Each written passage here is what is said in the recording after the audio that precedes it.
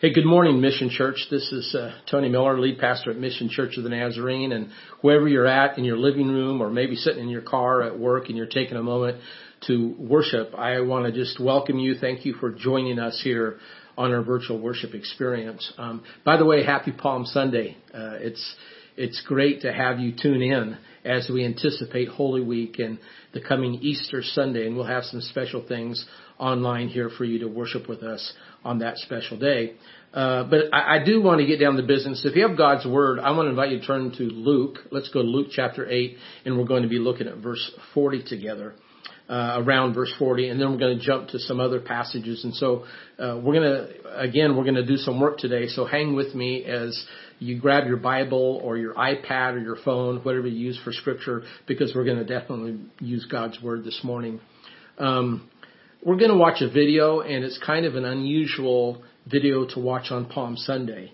It's some story and testimony from some of the folks that were on that flight. I think it was flight 1549 that became the miracle flight of the Hudson, that commercial airliner that solely landed on the Hudson River. And so it's kind of emotional. Again, an unusual place to start, but bear with me. Let's watch this video, and let's begin there. I was in the sales office on the 49th floor of the New York Marriott Marquis.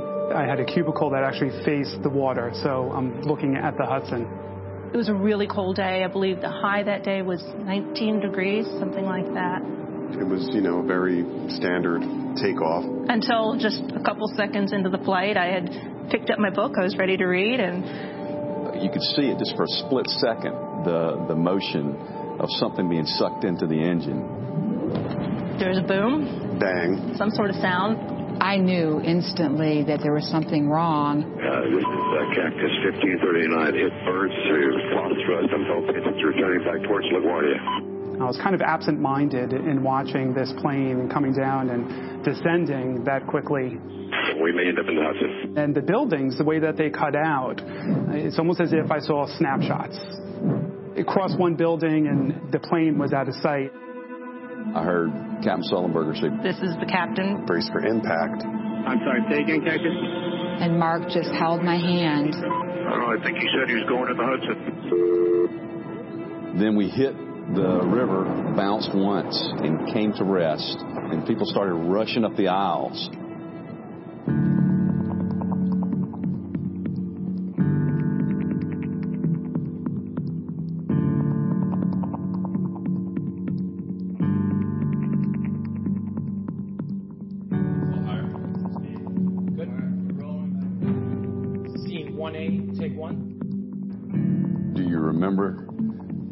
Stepping into the raft and stepping out of the door into the raft. I do believe that I had some help getting out of the plane into the raft. Well, you hesitated at the door, so I had to help you across the threshold for the good of the rest of the passengers.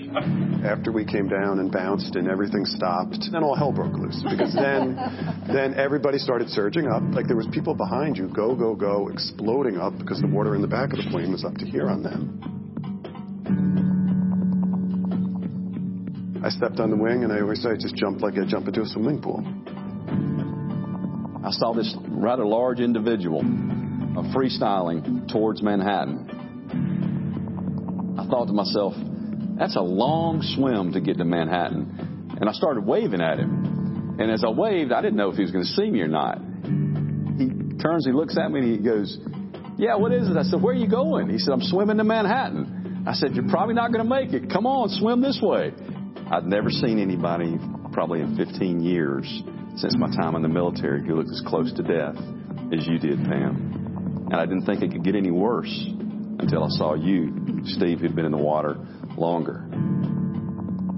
We swam to the raft, and I remember thinking, they're not going to let me in, that it's going to be too crowded, that, oh my God, I could already see this raft kind of full of people. And she said, "Is there room in the raft?" And I started laughing. I remember this day. I started laughing, and then I said, "Well, by golly, we'll make room." I remember a hand coming. "Is your ring on?" Mm-hmm. Yeah, I remember that. I recall very specifically holding Steve, who is 6'4", and he was wearing a blue shirt, and I was literally holding him like a baby. And he said, "Is this a dream? This has to be a dream." And I said, "No, it's okay. It's going to be okay."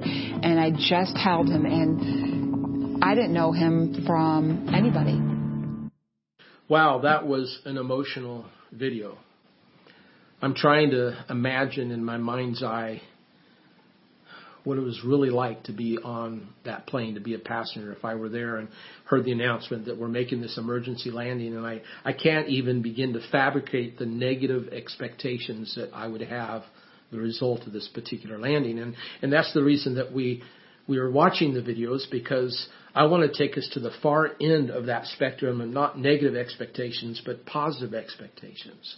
In fact, that's why I'm going to Luke chapter 8, looking at verse 40. That's our text for this morning for Palm Sunday. And yes, it's an unusual text for Palm Sunday, and we're going to come back to the Palm Sunday text. But I want to begin here in Luke chapter 8, verse 40. Because first off, I really love this text. I mean, it's a story of Jairus, a synagogue leader that has a 12-year-old girl that's dying, and later on she dies. Jesus raises her from the dead. And it's also a story of this woman that had been sick for 12 years, and she was bleeding. And as we read the scripture there in Luke chapter 8, looking at verse 40, we see that the crowds were pressing in. In fact, the scripture says that they were almost crushing Jesus. And I know what that's like, feeling that sense of being crushed. I was a part of a service of 20,000 people that were waiting outside in Cali, Colombia, a church service. And the people, we were so close together. People are so pressed up against me. There was a wave in the crowd. And when it hit our spot, it literally lifted my feet up off the ground. And it was pretty scary. And so I understand what it means to be in a crowd that is huge and that's pressed against you. And that's what Jesus is experiencing. You can almost imagine it and smell the dust in the air and the sandals on their feet and the garments the people are wearing. And that was the scenario. In the midst of that, Jairus gets to him, the synagogue leader, and he cries out to Jesus, "My daughter is dying, and I need you to touch her. I need you to heal her." And then you can imagine the woman that had been bleeding for 12 years. She gets through the crowd and pushes through the people's bodies and legs, and she finally just touches the very edge of the hem of his garment. Jesus feels the power come out of him, and he turns to her. "Who touched me? I felt power come out from me." And I'm thinking as I read this text, I'm wondering, how much are we like them? Because, as the crowd was pressing in, here's Jairus and here's this woman that had been sick for 12 years. And there is no question they had some level of expectation when they were coming in the presence of Jesus. And, I don't think it was, connected with just the physical presence of Jesus as much as it was connected to the result of the presence of Jesus. Think about that for a moment. I wonder how well we do in coming together as we read the Word and we worship, how well we do at expecting that God is going to speak and that God is going to pour His Spirit out upon us. And I believe that we can do better in that. And maybe right now, in all the things that are going on, the chaos in our world right now, when things are really uncertain, that we are able to come together and we're to gather, whether again it's in our car or at work, in our living room, expecting that God is going to speak and God is going to do something and God is going to lift us and encourage us. And maybe that's what you need right now is an encouraging word. Well, I believe that the Word of God does that. It brings us the encouraging word. And so we come to this passage and we see how these two came expecting. In fact, I want to say this is my theme, that expectation is the foundation for the miraculous. The expectation is the foundation for the miraculous. In fact, I go back through the history of Jesus' life, in just a few days after Palm Sunday, I remember Jesus was getting ready to be arrested. I mean, we are reading ahead, so we see that. But just before he's arrested, he falls to the ground with his face in his hands, and he's carrying this burden, this tremendous emotion. It's just speculation, and maybe it's the sin of mankind, or maybe it's those that are lost, the lost souls. Maybe it's possible that he's burdened because of his relationships that he's losing, those that were close to him and abandoned him, or maybe it's all the above. And he's just concerned about, the whole world. But there was a burden that Jesus was carrying upon his shoulders as he laid there on the ground with his hands in his face, weeping. "Oh, Lord, if possible, take this cup from me." But I noticed there in Matthew, looking at that passage, we go to Matthew chapter 26. something that jumps out at me is verse 38 when he says to his disciples, stay here and keep watch. Stay here and keep watch. I mean, it's saying something. It's saying that there is something that Christ is expecting from his disciples. In fact, we go to verse 40 and 41 and we read there, then he returned to his disciples and found them sleeping. Couldn't you men keep watch with me for 1 hour? He asked Peter. Watch and pray so that you will not fall into temptation. The spirit is willing, but the flesh is weak. You cannot convince me that Jesus was not saying, all right, guys, you're not expecting enough. Because if you were expecting great things, you would stay awake. If you came expecting, you would be anticipating that God is going to do something and that God is going to move and you'd be awake.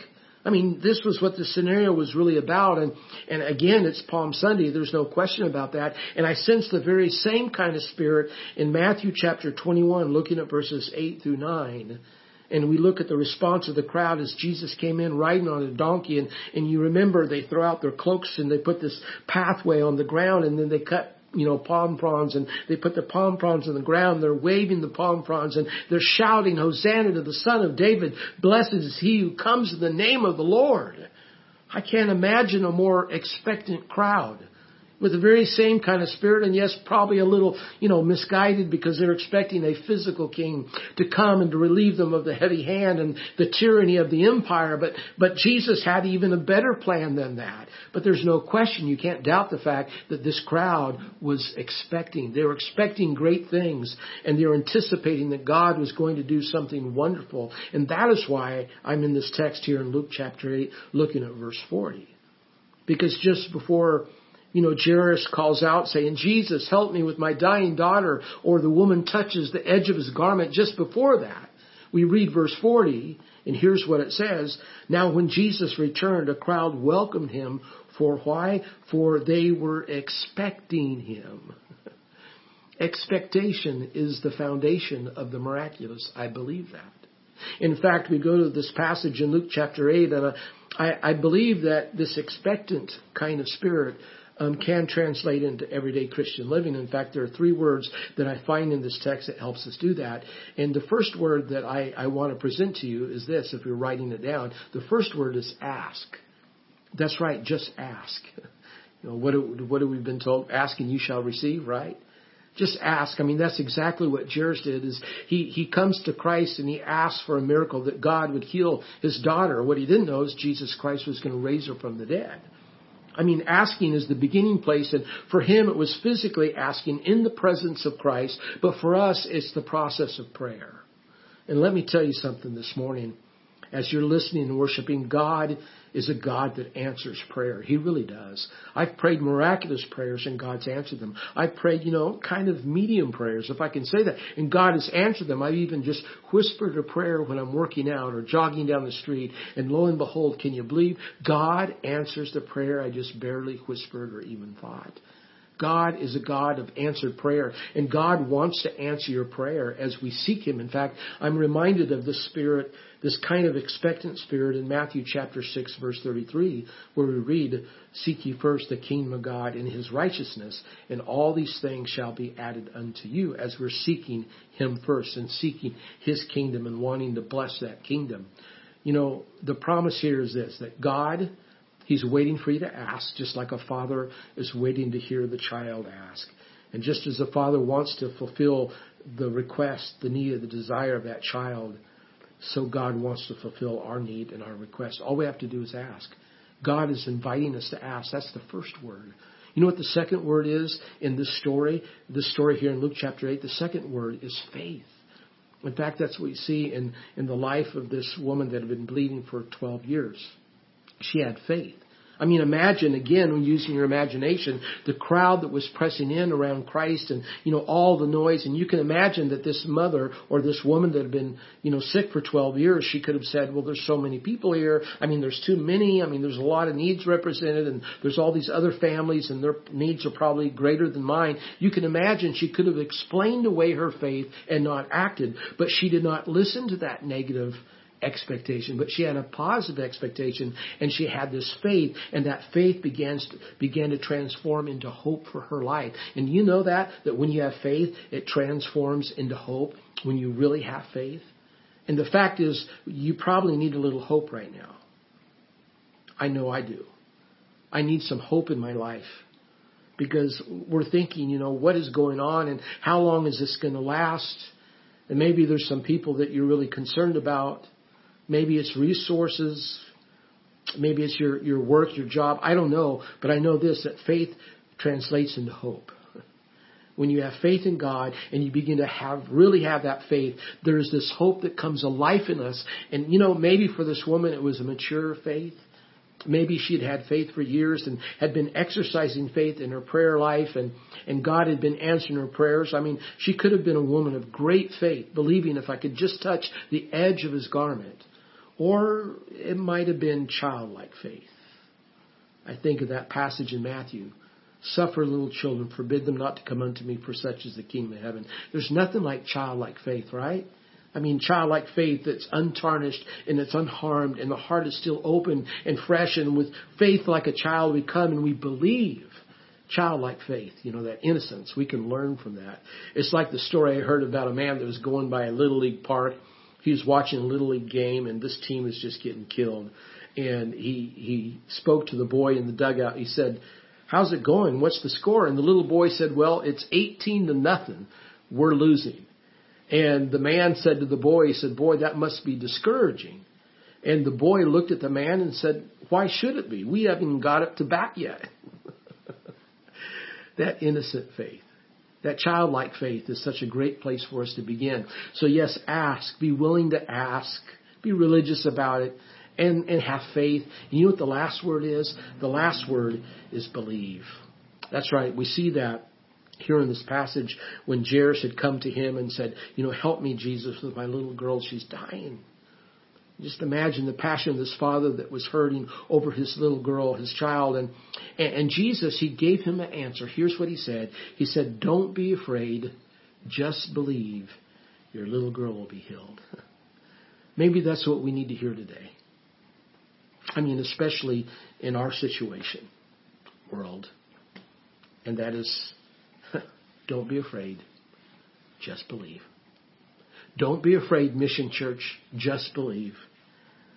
Palm Sunday marks the beginning of the last week of Lent, before Jesus' arrest on Thursday and his crucifixion on Friday. I wonder what that last week must have been like for Jesus. Huge expectations, probably negative, some of them.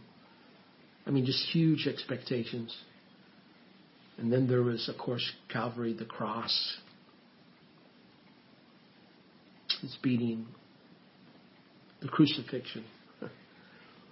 I just want to remind you again that God, he loves us so much that he became flesh. He went through all that because he loves you. I believe the message that he would give us even from the cross is to be encouraged, to have faith, just believe. Because God wants to do great and mighty things for us.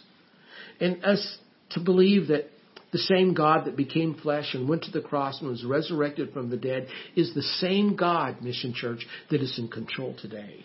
He's the same God that wants to bring strength and encouragement to you. And maybe this is a little bold, and maybe this is not a time, for warm and comfortable messages. Maybe this is a time for a prophetic message of faith, to be bold in our faith, to stand up for Christ, and with courage to believe and have faith that God is doing a wonderful thing, and God's involved in our life, and he wants to complete something that he has started in each one of us. And so I just invite you to worship that God today. The God that was not only the God of the time of the cross and Holy Week, but he is the God that is today, a God that is involved in your life right now. He loves you. Be encouraged, Mission Church, and have great expectations. Because I believe when we come expecting, waiting to see what God's going to do, it will change our worship experience. God loves you, and so do I. Have a great Sabbath. So Mission Church, with that word, I want to invite us just to close today with a word of prayer. Precious Father in heaven, I thank you, Lord, for your word. I thank you for the study that we've just been a part of and engaged in together. And Lord, I just pray a special prayer and anointing upon this church family and those that are beyond the immediate San Diego area, people that are watching, Lord, all over the world. I pray, Lord, that you would just go to those families, those individuals that need to hear your voice. And I pray that you would speak to them. And that, Lord, that even this word and this study of coming expecting that you're doing special and great things, Lord, would cause something to come alive in each one of us. So, Father, we do expect. And we know that, Father, that you're present and that you're alive and active in our life. And so, Father, we just continue to invite you, Lord, to be a part of our families, our church, our heart. And I pray, Lord, that you'll be glorified in that. Lord, I thank you for the time that we're able to spend, Lord, as a couple or as a family in our living room. Or maybe it's just a moment we're taking away from our work and we're taking a break to listen to your word. I pray, Father, you'd bless those individuals that are out and about. I pray that, Father in heaven, that you would just thwart this coronavirus. I ask, Father, that, Lord, that you'd protect people. Be with their families, protect their families. Be with their children and their grandchildren. And I pray, Lord, that we would soon be able to meet together, to gather together in your house. Lord, I know that the church is not the building, that we, the people, are the church. And so, Lord, we are experiencing you in this way. We believe, Lord, in your word that says all things work together for the good of those who love you, been called according to your purpose. So, Lord, we trust and believe that you're working things out even right now. And so, Lord, I just pray that you just bless this prayer, bless this time as we worship together around the world in our local city. We ask this in Jesus Christ's name.